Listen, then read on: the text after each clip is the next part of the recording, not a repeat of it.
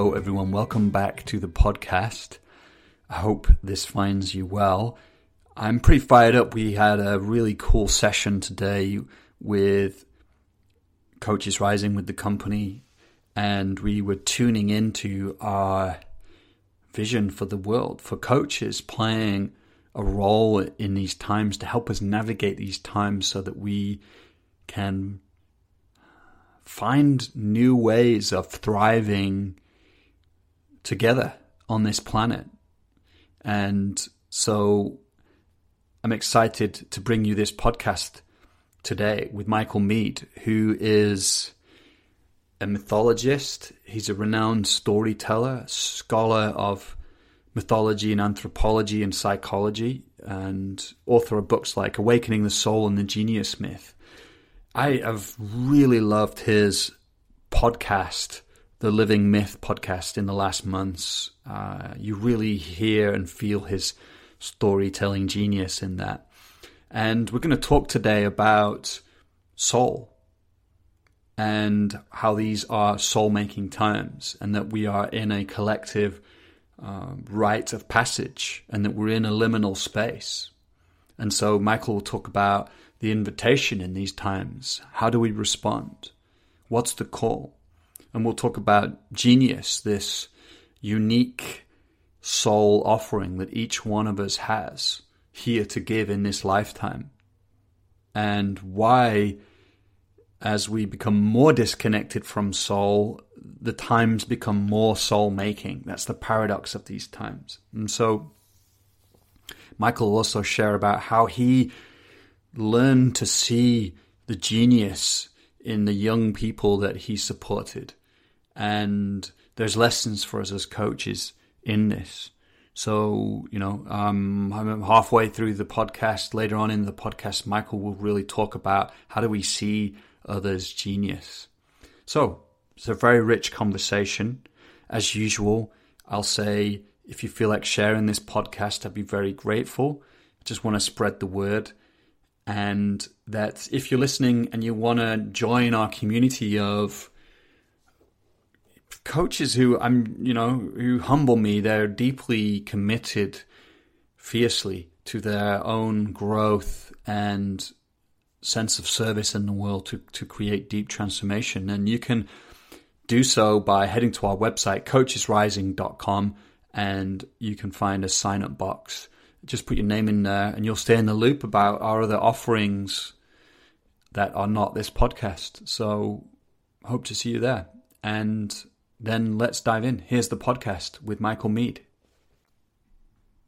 Michael, it's great to see you again. Good to see you, Joel. Good to be back. Yeah, excellent. I'm it feels even more pertinent to speak to you.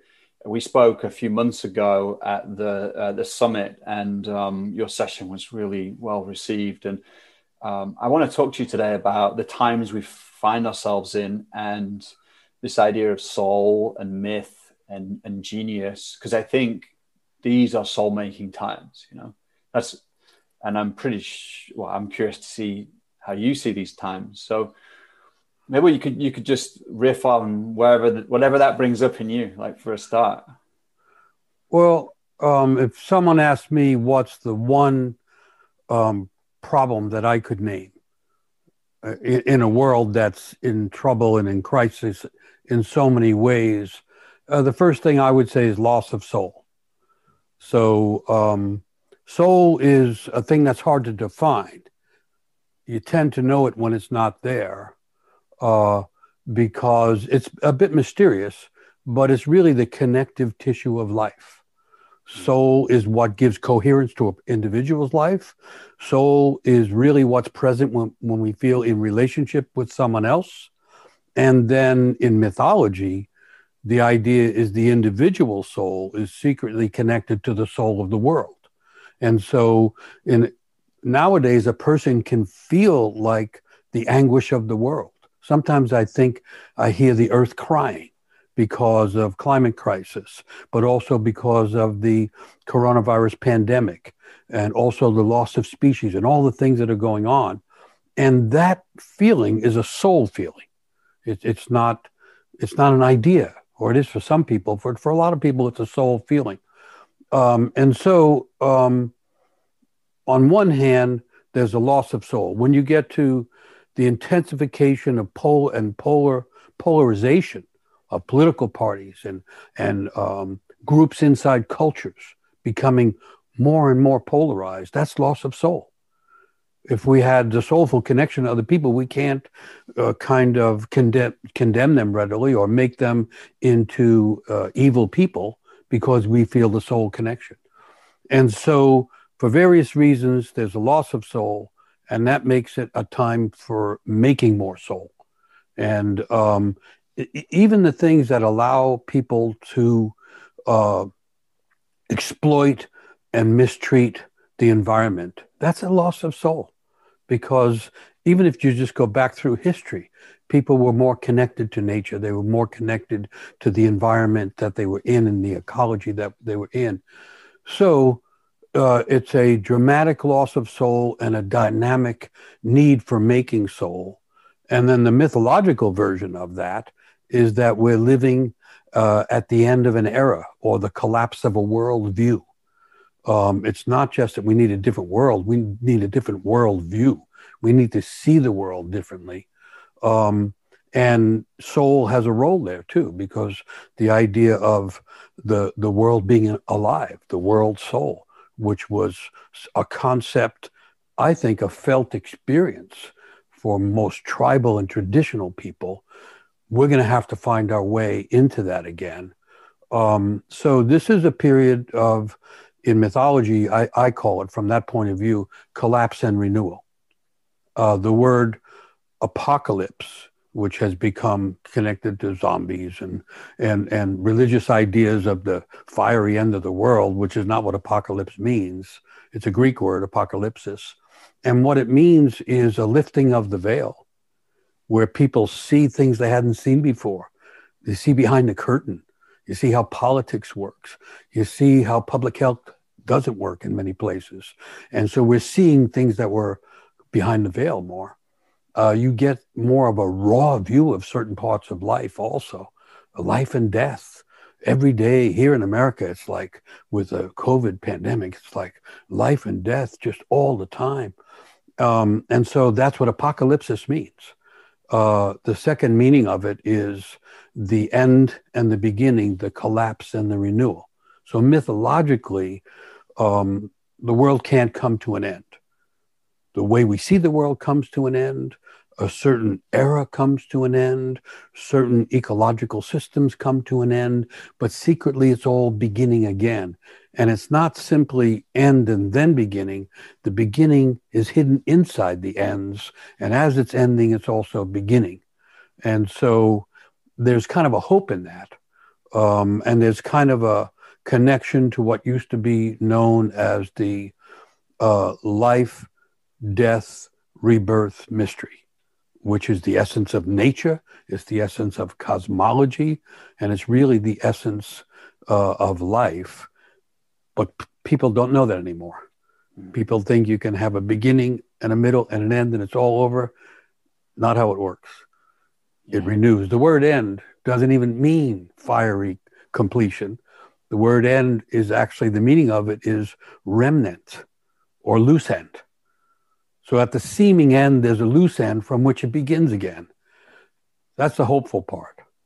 Living through such a collapse and renewal is truly painful and truly disturbing and the cause of collective anxiety and intensification of fears. Yeah. So much in what you said there. Because, we checked in and I said, like, things have been going pretty okay in the Netherlands. But actually, that's like not really true, because we all feel it, like me and all my friends, we all feel this deep, this sense of anguish and a call, a kind of liminal space, a sense of dying and an invitation to reconciliation too. And in myself, I felt this despair, and yet paradoxically, an even greater sense of aliveness as well. It seems like paradoxical times. Yeah, I agree. It's very paradoxical, very ironic at times. There's all kinds of things. Having a tolerance for paradox, having an interest in irony is really helpful as a psychological tools, because those things come up all the time now. And I don't think anybody is fully escaping it, because so this is a radical time to be alive. You have nature unraveling in certain ways, and you have culture collapsing in certain ways. So every way you turn, there's something that's traumatic, really. And so that's part of it. But at the same time, it can be enlivening, because it's life and death. It's always been life and death, but it's more clear now that it's life and death. And if you follow back into history, just even doing the historical part of it, and you get back to local cultures and tribal traditional groups, people were much closer to the life and death all the time, because they were living in and with nature. And nature is life, death, renewal. And so that was the big mystery. And people used to understand that human nature was connected to great nature, which means that we had the opportunity to consciously experience the life, death, renewal process. That's supposed to be one of the jobs of humans. A lot of the poets at one time were saying, if you don't know and haven't personally experienced the mystery of, you could call it life, death, renewal, or birth, death, rebirth, if you don't know that, you're not alive yet. So the knowledge of dying, the knowledge of loss is not necessarily a completely negative thing, because it's tied to the knowledge of rebirth and renewal. And, here in the States, where we're just, the COVID-19 is going totally wild. I mean, almost unimaginable. We're approaching 2,000 people dying a day. Excuse me, I can't even say it right. I can't even say what the number is. It's so big right now, but it might be more than 2,000 people a day. And it's hard to comprehend that, but you feel it. And so it's as if we're thrown into this dynamic of life and death. And the third part of that, myth is about the third thing, right? Myth is always about threes. The third thing is charm. The three brothers in the stories, the three sisters in the story. It's always about threes. And the third thing in the mystery is rebirth and renewal. That's the third thing. And somehow we have to find a connection to that, while it seems like everything is falling apart and fracturing. And just that grabs me, because it fits with how these feel like that these are soul-making times because of the loss of soul. Again, that paradox in that. And there's something about embracing that sense of the life we're in, and how disconnected from soul we become, and how that's actually one of the very things that's a doorway into reconnecting with soul. I just did a podcast yesterday or the day before, I don't remember, but and I was making the contrast between, here in America, we have a lot of people that are denying that there's a pandemic at all. And they're denying all kinds of things and trying to act as if it's not happening. So that would be the most soul-numbing thing a person can do when you're confronted with death and loss, mortality, fragility. Denial is a defense that diminishes the soul. So I was calling that discussion, or that presentation, the contrast between denial, which divides a person from themselves and one person from others and so on, with grief, which is a human emotion that unites, and it also cleanses. So the soul always has been considered the place where the emotions come and go. They come and go through the body. They come and go with some connection to the mind, but the soul has always been understood as the feeling place, the emotional place, as opposed to, say, logos and logic, which is more in the head and more in the mind, that kind of thing. So the emotions are going to come through the soul, and emotions are an indication of the presence of the soul. And then people get hung up on positive and negative emotions. I don't know that they ever discussed that with the emotions. I don't think the emotions think of themselves as positive and negative. William Blake said, each emotion is a divine influx. So that's an interesting idea. But when you get to the emotions, I always think about the word emotion is really the word motion with an E in front of it. So that makes me think each emotion has a motion. That's my theory of emotions. And so, like, anger will stand you straight up and you'll look straight at whatever the issue is. Whereas humiliation, or let's say embarrassment, which is connected to humiliation, really means to lose your arms. And so, and shame, direct contrast to anger, will cause you to bow your head and not look up at all. And so each emotion has emotion. And so then the old idea is that sorrow is a river that can cleanse out from a person all the things that are no longer fully alive. That's the function of sorrow, is to let things go. But by comparison, grief is an ocean. And grief is the ocean that we fall into when we have to really let go and almost get to a state that's close to the origin of life. And what I mean is, people think of life coming out of the ocean. Grief takes us back into the ocean to wash us clean of everything that's not full of life, so we can almost be reborn from the ocean again. And so, for all kinds of reasons, and I don't know how it is in the Netherlands, but in the United States, grief is denied. It's straight up denied. People resist grieving. The leaders often, refuse to or will not be seen in public crying. I mean, this is a time to cry in public, cry in private. There's reasons to cry almost every moment now, and yet there's a refusal to do that. So we're at the point where 250,000 people in the United States have already died from COVID, and they're predicting that will double in the next couple of months. That's something to cry about. I could cry about that every day. And the function of grief and weeping is to wash out that sense of corpses and death and bodies, respectfully wash it out. And when it's washed out, you actually revive again. There's another old idea about emotions, that they travel in pairs. So grief travels with joy. When a person or a society denies grief, they lose joy. When people allow grief to happen, they go through the motion of grief, which is deeply cleansing, and what's at the bottom is joy, like finding life again. And so that's how I see it. And we're in a grievous time.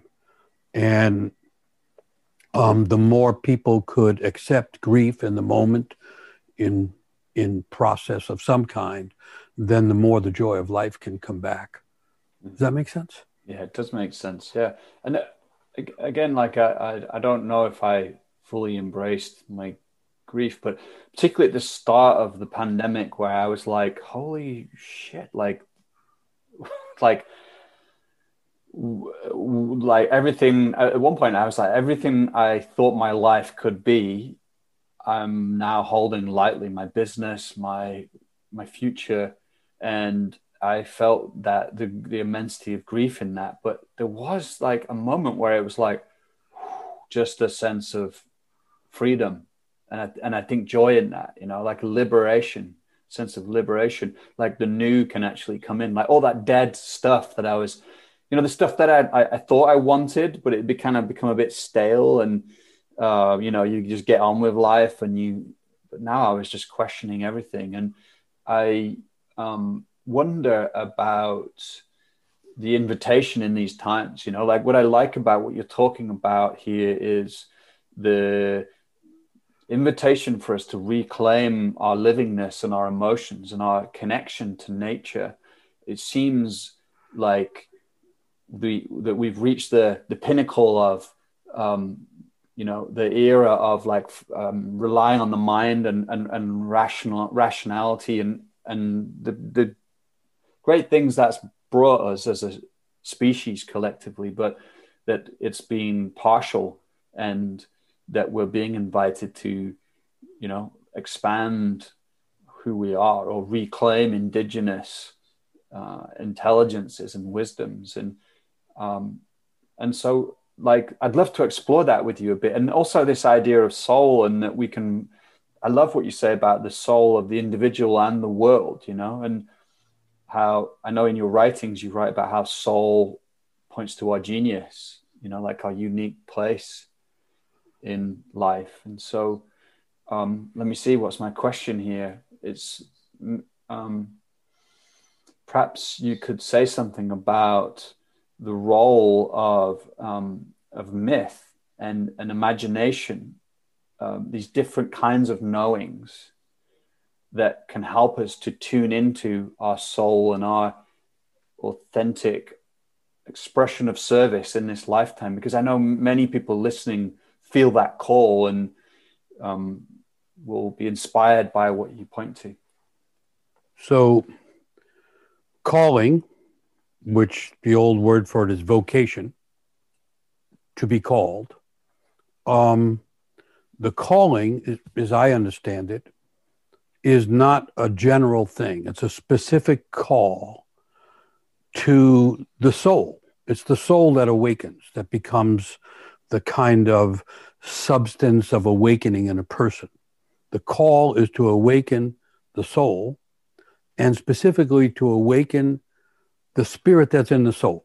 So this gets back into old mythology stuff, but you mentioned the word genius. The word genius is a Latin word that means the spirit that's already there. It doesn't mean high IQ. It doesn't even mean specific talent. Talents are involved. A certain kind of intelligence can be involved, but it really means the spirit that's already there when a person is born. So this goes back to the two arguments about the nature of human nature. One idea is tabula rasa, they used to call it, the blank slate. A person is born, they're a blank slate. The family writes on them, the neighborhood writes on them, culture writes on them, and they're the sum of those impressions and their reactions to those expressions and repressions and everything. The other story, which is the story told in all the cultures around the world at one time, is that the soul comes in with a core, with a seed of imagination, a core imagination and a seed of genius waiting to be broken open. The soul comes in with its own inner story, its own inner imagination, and it comes in aimed at something.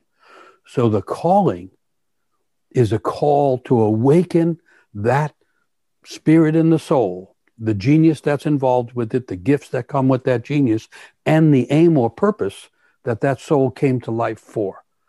So there's only two stories that I've ever heard when you get right down to it. Either we're empty, blank slates when we come in, or we're that. We're aimed beings with an essential core imagination, a story waiting to unfold. And it's not that it's predetermined. It's like a living play. It's like a plot line. And the closer we are to the plot line, the more genuine we are, the more soul we have, the more spirit we have, the more able we are to give our gifts. And giving our gifts means serving something beyond ourselves. And this is the whole purpose of life, is to awaken to who we already are at the core, to learn how to express that, and then to learn how to give from that place and use that to serve something beyond ourselves. Near as I can tell, that's the reason for being here. So to be born at this time, when nature is unraveling in many ways and culture is collapsing in many ways, the callings are all over the place. The world is calling for our genius, each one of us. And the genius can be expressed in all kinds of different ways. You know, there's the arts, which are expressive, but also there's the connections to nature. There are people being born who understand how to work with the ecological systems. Once they awaken, they have that inside themselves. I'm not one of those. I love being in nature, but I don't understand it when I'm there. For me, it's about stories and myth and imagination and expressive arts. But for someone else, we're talking about life and death. There are people who have it in them it's already happening, to reimagine how people die, to reimagine funerals. There are people with that in them already. And so when people respond to the call, it's in a specific way. And it doesn't mean it's the end of the problems. We still go through fear and anxiety and grief, and we go through all the things of life, but we're going through it with purpose. We're going through it with aim. And that means it has more meaning and it has more capacity for self-fulfillment. But the old idea is when a person lives out their calling, they're not just satisfying themselves, they're improving the world. I mean, I could feel that now, as you speak to me, you speak to my soul, and I feel what that evokes in me, like it coming through you. And I wonder how people can begin to, tune into the calling, but tune into that. What is their genius? What is that specific thing they're here to be given? What would you say about that? It's a little bit tricky because I wrote a book called The Genius Myth, and I was trying to say this is the only myth I've seen recognized in culture in the time I've been alive has been the hero's myth. And it's a great story, and there's a lot of value that comes from it, but it is limited in certain ways. It tends to be masculine in style. It tends to be muscular in practice. It tends to be aimed at something outside. And it tends to suggest that a person has to be heroic to be themselves. And I don't think that's completely true. I disagree with the people that said it's the monomyth. There can't be a monomyth. Myth is like nature. It only appears in multiplicity. There's no single answer. There's no single story. I don't go there. I go with nature, the earth, with the roots that are multiple and all that kind of stuff. So, I've been trying to make the argument that everyone has genius. Not everyone is a genius, but everyone has genius. And I got into it working with severely at-risk youth, gang kids, homeless kids who are really lost and doing self-damage and damage to the neighborhood and damage to other people. And if I started to talk to them about their genius, they would listen and they could get it. They could get that notion. So that's how I got into thinking about it more seriously and understanding this idea that everyone has some genius. So then the question becomes, if everyone has some genius, why aren't more people doing it? and there's where the trick comes. So the first thing is, there's several ideas maybe. One is the genius will announce itself somewhere in childhood, typically pre-adolescent. This is a psychological theory that between 9 and 11, the child will act out some aspect of the genius. I've seen it. I have children. I've raised children. I've seen it happen. But what often happens is the family's not interested in that genius. Mm. The genius is a spirit. It's not produced by the parents. It's a spirit. It's a spiritual capacity of the person. And so families often have expectations of a child, and rarely do families understand the genius of their own children. And everybody knows that story, whether you're expected to go to this school or have this profession, and inside this other imagination, this other spiritual quality that says, no, I have to go this way. So often it expresses itself. The genius is a radical thing. It's not outside the box. Outside the box. It's off the map.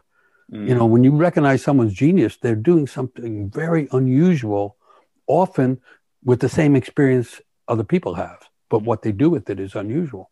Mm.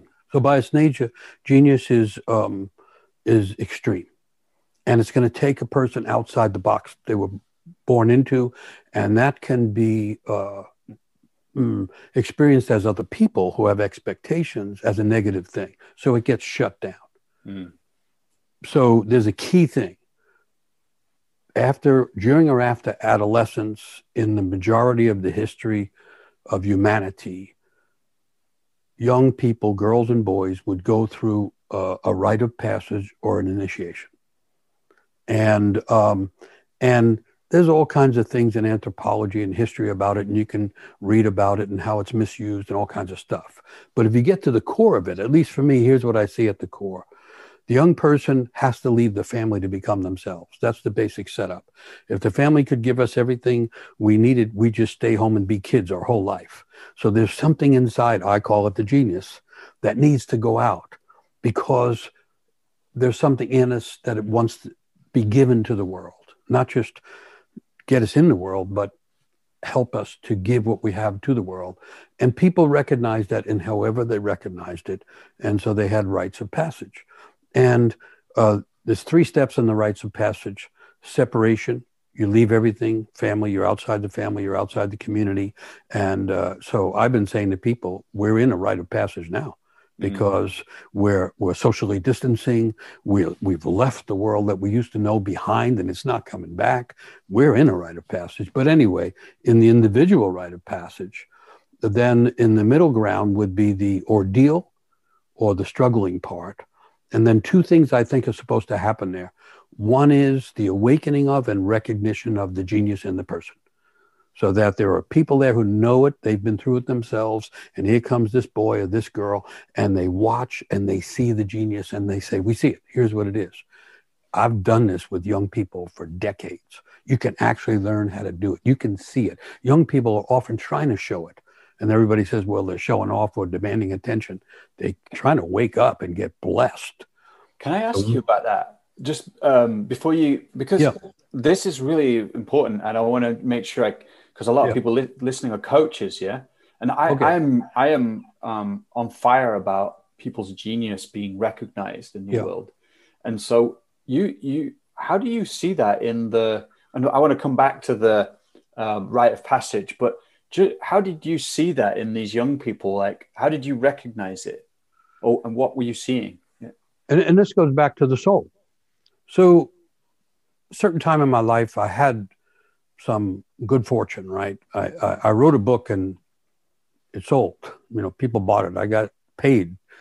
I wrote about really the soul. I wrote about the water of life, the thing that gives life when people are missing life. I didn't even know if I could write. I just did it. And so it kind of worked. So suddenly I found myself in this odd position where I had more money than I was spending, like for the first time in my life. And I actually had to say, what am I going to do? You know, and I remember someone saying, get a big house, you know, but the feeling I had, and I don't know why, the feeling I had is I have to give back. I have to start giving back. And then I thought, where could I give back and be effective? And I grew up kind of rough, sometimes in the streets, in neighborhoods that had gangs and that kind of stuff. And I know how it is to be a young person and be lost. So I'm going to work with young people. That's what I decided. And so I started doing that. And I started doing it in places like Chicago and Los Angeles, and where there was a lot of gangs and a lot of street kids. And those are the ones I started to work with. And I was just hit really hard by the truth of that life, which is people die young. And I saw 15-year-old kids who know 7 dead friends, this kind of thing. I was just pulled into this, the gravity and the gravitas of this kind of life where young lives are being lost. And I would work in a certain neighborhood, and then I'd come back a month later, and 2 kids that I had worked with were dead, or 2 others were gone off to jail. And I realized if I was going to talk to a young person or work with a young person, I might have one chance to connect to them. And that's when I started to say, what could give me a connection to a young person? I decided it was genius. And I started to say to them, you know, you're a unique person. You know, I already know it. I just met you. There's no one like you in the world. There won't be anybody like you. And there's a part of you that came here to do something. And to my shock, they would just all go, okay, wait a minute. I didn't know about this. Tell me more about it. Yeah. And so then I started to realize, I remember being I did a lot of mentoring, and I remember being in a room once where people were giving talks, and I was waiting to give my talk, and there was a lot of young people there, and someone stood up and said, you know, you young people are all so great, you know. And one of the kids raised their hand and said, okay, I hear you, but which part of great am I? And I thought, there it is. There it is. That's what we're all wanting to know. That's what we were all feeling when we were trying to fit in or trying to be seen, trying to be heard. So I started focusing on which part of great each kid is. And there's things you can see. And there's lots of examples, but I think about this a lot because this was an unusual young guy. He was a leader of a gang, really rough gang, really rough neighborhood, really rough guy. And one of his characteristics, besides being able to knock anybody out, was the way he cursed, the kind of volume of cursing. But I thought the style of it was interesting. It was almost Shakespearean, you know. And so I get to know him, and I'm literally doing this with the gang, saying, okay, well, you're covering it up, but this one kid, you're actually empathic. You're empathic. That's why everybody talks to you. That's part of your genius. And I would try to work with that. And with him, I said one day, I figured out your genius. He goes, what the fuck you mean? I said, it's exactly that. I said, your genius is language. And you happen to be using it to curse, but you could use it to bless or do whatever you want. That's your genius. Right. And then he would ask me every time I was there, say more about that. Yeah. And so what happened eventually is he went back to a community college, got his high school degree, started taking college courses in literature, and he became like literate, and he became a storyteller, and he became a mentor. And, you know, his life wasn't easy, but he and I will never forget that. When I said to him, your genius is language, this guy was so tough. No one would think that, but that was it. So I don't know if that's helpful. It's great. It's super helpful. And it's like what stands out is both there was something in the way he was using language that you just could tell. Yeah. And perhaps that is the poetry of this. Yeah. It's like, it's not a science in that, you know, this is the formula, but no, you can feel it. You can sense it in that person. And then also the power of having it mirrored back, you know, that lit something up. It sparked something inside of him that didn't go out. And then he followed that on a journey. Yeah. You know? Yeah. And I can see, so it made me think of happened to be another boy, but I've seen the genius appears in girls, and it's not gender related. When you get this kind of capacity to insight, it just works. But I happen to think of this other kid, so unlikely, the gang kid. And I tell stories, you know, so they love stories. So every time I'd go, we need a story. We'd all get inside the story, and I'd have them all talk. Say, what's the story of your life? Tell your story inside the story, and we'll get all insights. And this kid always did the same thing. And I realized one day, he's a philosopher. There's like this natural little philosopher who to everybody else is a tattooed gang kid worth nothing. But his real life, the way he understood and he talked about his life and his friends, was philosophical. And so I started to explain to him what philosophy is. And, you know, philosophia, it means the love of wisdom. And I said, you know, I'm sorry, man, but you're a little wisdom dude. So I don't know how far you can go with this violence, because your own wisdom is telling you that's not the whole story. And, you know, so that's how I started to learn. And honestly, I took chances because I might never see them again. That's what gave me the right and the permission and the reason to take chances. But there's something even in that I think is important. Yeah? Like, it's like that container of like, I've got to take this chance, you know, it's like a soul making moment even. Yeah. Because it's like, there's pressure here, you know, because so often it's easy to perhaps habituate or tune out a bit, you know, because there's more time and we can do it later. But no, it's like, if we could show up to people and say, this is it in this moment, you know, that actually that could bring a kind of seeing online, you know, where we could see and name their genius. And I think that's really beautiful. Well, and my understanding of coaching would include that in this sense. And I don't know how it is in the Netherlands, but here in the States, often therapy is seen as a strictly psychological process, and the idea primarily seems to be, you know, over time the person will reveal themselves and the therapist will meet them in that place, and that'd be good therapy. But with young people, and nowadays with anybody, see, the reason I'm talking about rites of passage is everybody's in a rite of passage, whether people know it or not, because the world is changing. It's already changed. So we're headed to a world that no one's seen yet. It's rite of passage stuff. But when I work with therapists, I often say that besides the therapeutic interchange, there are moments when a person has to give counsel or reveal the insight that they see.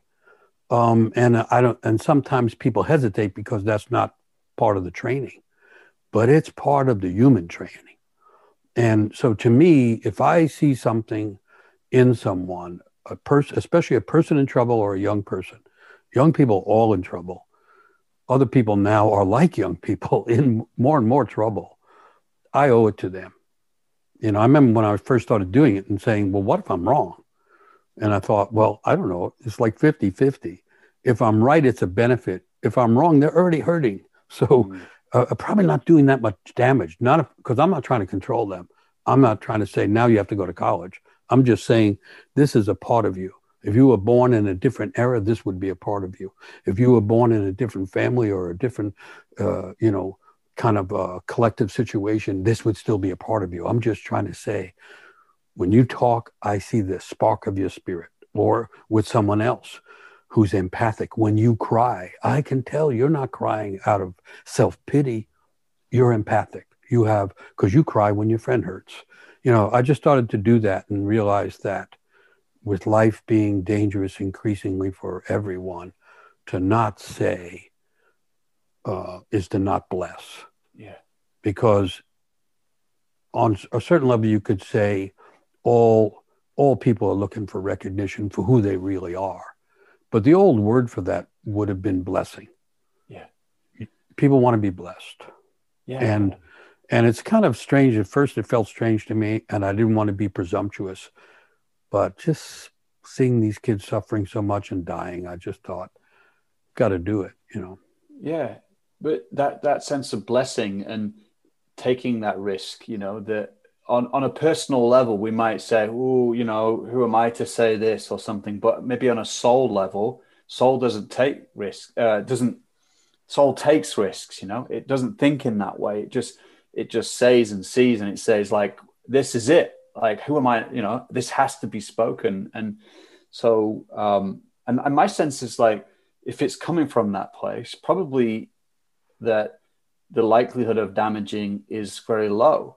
Yeah, because it's just a pure expression, you know, like it's not mixed in with the self so much. It's just like, this is the spark I see right now. I want to share it. I'm unattached to what happens, but it behooves me to speak this out. So, and if it's coming from the soul, we'll have right timing.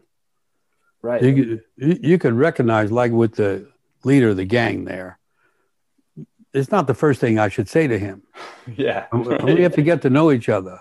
You know, we had to find a connection. He had to understand where I was coming from, and even get that I could see where he was coming. We had to work that out. And then one day it seemed exactly right. He was just enraged and inflamed, but the way he was expressing it was almost Shakespearean. And I thought, okay, stay there, but let me tell you why it's coming out like that, what I see, you know. So the soul connection would give the right timing. Yeah. So the other part, right? So I'm saying that rite of passage or initiation process would have served this goal of having people who are initiated somehow themselves, complicated subject, but anyway, who are seeing the young people coming and say, I see you. Like in tribal groups, everybody be watching each other. They all grew up close to each other and they knew each other's families. And so the initiator, mentor, coach types and the elders would actually know where each kid was coming from. I know your mom, your dad. I know the family history. I know the issues inside your family. So two things would happen. If I'm that person, I'm seeing you for who you are, which your family cannot see hardly ever. And secondly, I see your wound and we're going to try and do some healing now. So that what happens is then in the ideal situation, each young person gets seen for their natural genius and gets some healing for their wound, because everyone has a wound. That's part of the human situation. And so Carl Jung, the depth psychologist, said genius hides behind the wound. Right. So that gives two approaches to the genius. You can see it when they express it. Someone picks up an instrument and they can play. Not just because they have lessons, because they have genius. There's a difference between the two. And you can learn the difference. And people that know music know that. But if you can't find the genius expression in its positive form, go to the wound, because genius is right next to the wound. So this leads to the second reason why everybody has some genius, but not everybody knows it. Genius is close to the wound. The first reason is the family doesn't know the genius of the child, and nowadays the community doesn't know the genius of the child. The second reason is when you find the first problem is you don't know what the genius is, and the second problem is you know what the genius is, because the genius is right next to the wound. These, you could say, are two of the deepest things in the soul. The genius spirit trying to come out and the wound trying to get healed. And so in my sense of what the rite of passage would be, in the middle part, the ordeal part, you would have support in awakening, identifying, acknowledging, and blessing the genius. And then you would have support and understanding and healing for the wound. And so that would make the two elements of the soul, the healing part of the soul and the awakening part of the soul, and that would make for a meaningful rite of passage. And what I'm suggesting is the whole world is going through that now. Right. We're going through it collectively, where the world needs our genius, and the genius can't operate without the wound. And here's the shortcut to understand that. You have people now who can become famous overnight. You know, they become a celebrity overnight, and it's because it's a young person who has a talent for singing or music, or a young person who has a talent for acting, and they get lifted up on the basis of their genius, and people give them adulation and attention and bright lights, and within not too long a time, their wound will manifest. Mm-hmm. And you watch it throughout the history of popular music. You watch it, you know, I mean, I just happened to see the thing with Johnny Depp, who became famous as a young TV movie star, you know, now is revealed to have this terrible life that went into court, and people can say, well, he lost the case, and there's all kinds of stuff like that. But his wound became as public as his celebrity life. The genius and the wound are traveling together. And so would that be also a portal into the genius? So to our wound, you know, like to say like, well, what's my wound and what's the genius on the other side of that? You know, that they're intimately connected in some way. I mean, just on a personal level, I struggled for a long time, and it still comes up with a sense of like being sovereign, being allowed to be here. You know, and yet, like I notice in the work I do with my clients, it's often about empowering them in that very movement, you know, into a kind of soul taking the throne in their life, you know. And so like this, I was like, they seem so like, isn't that just interesting, you know? Oh, so, yeah.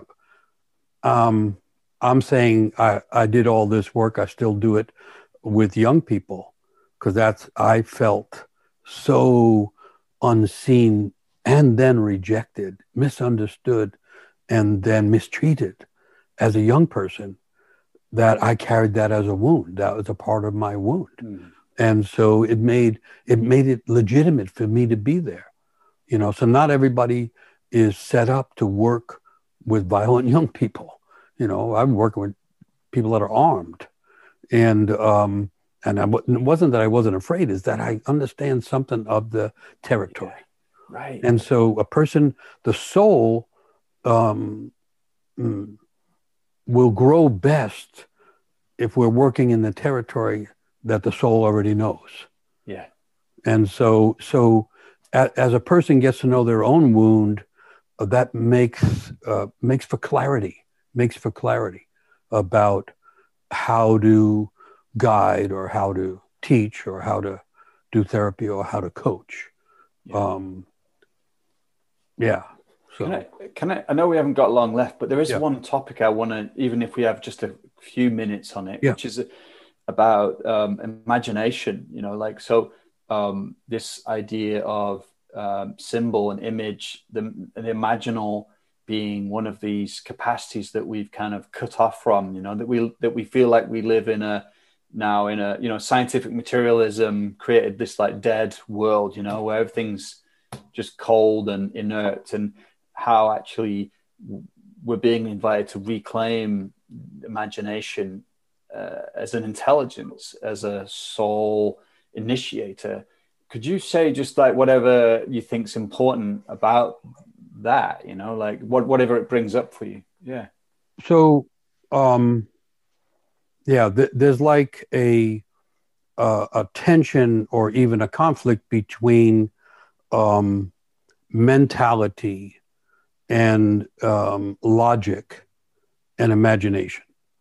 William Butler Yeats, the poet, said, imagination has a way of alighting on the truth that reason cannot have. And then Einstein, considered one of the smartest people, said imagination is more important than knowledge. And then the ancient Greeks said, if to be a genuine person, you had to be double-minded or many-minded, they called it, many-minded. And they have this great talent for having two things, two ideas. Like for time, they have chronos, the clock ticking march of time. And then they have kairos, when the moment breaks open and it's timeless. We're living in kairos now, by the way. It's a broken open moment. That's also part of the rite of passage. It's also part of the upset of the world. But they said the ways to think about, understanding was logos, reason, logic, and mythos, narrative intelligence, feelings, and understanding from the soul versus understanding from the mind.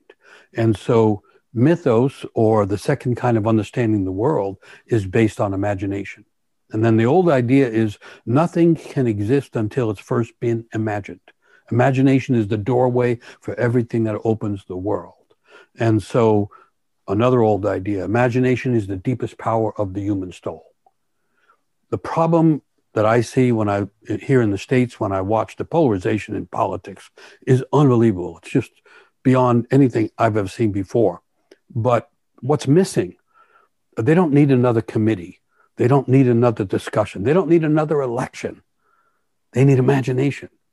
They keep recycling the same ideas and winding up with the same result, whereas imagination could break open a territory that's not even available right now.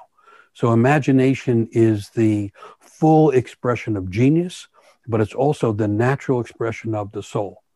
And psychologically, the idea was a human being is a dream around which a soul is wrapped, around which a body is wrapped. Way, way inside the core of a person, in their soul, is this imagination that's trying to awaken and then trying to be expressed into the world. I mean, to me, that makes every person a surprise event, every person automatically valuable, because at any moment a person could awaken to who they are and what they're supposed to bring, and that will always have imagination in it. To me, imagination is what's, besides soul being missing, often imagination is missing. Mm-hmm. And so people pretend they can solve it with logic, and logic can do certain things. It's one way of understanding and accounting for the world, but everything that logic can't do, imagination can do. And so that side is called mythological. Mm-hmm. And the logic of myth is imagination, soul, deep feelings, intuitions, sudden awakenings. That's all logical in the world of myth, mm-hmm. if not in the world of every day. Mm. Well, there's so much I could ask you further about this. It feels like, we just sort of touched into a really potent topic, but I want to also, we've run out of time, but maybe, that's what we do. We leave people excited for more. And what I will do is plug your podcast and your work for sure. And where can we find out? Because I love your podcast, by the way. It's been an amazing resource in these times. So where can we find out more about your work, Michael?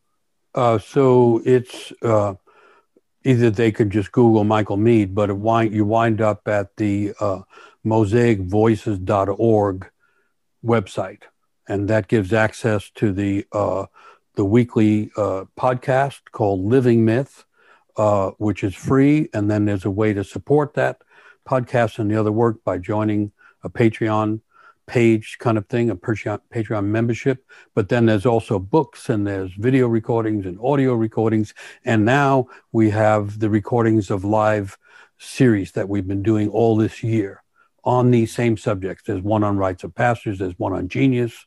And so that's all there at the website. And then there's books to read and, Cool. All bunch right. of stuff.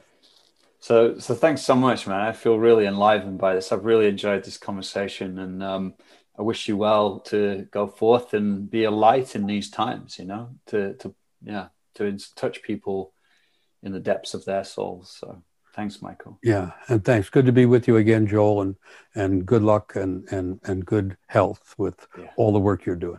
All right. Thanks. Hello. Here we are at the end of the podcast. Once again, I'll just say, if you want to join our community, that would be awesome. Coaches and facilitators and people who are dedicated to growing their capacity to facilitate deep transformation in the people they work with, then you can do so. You can just head to our website and then put your name in the sign-up box. coachesrising.com is the website. Scroll down and you'll find the sign-up box there, and then you'll just stay in the loop about the things we create that aren't this podcast.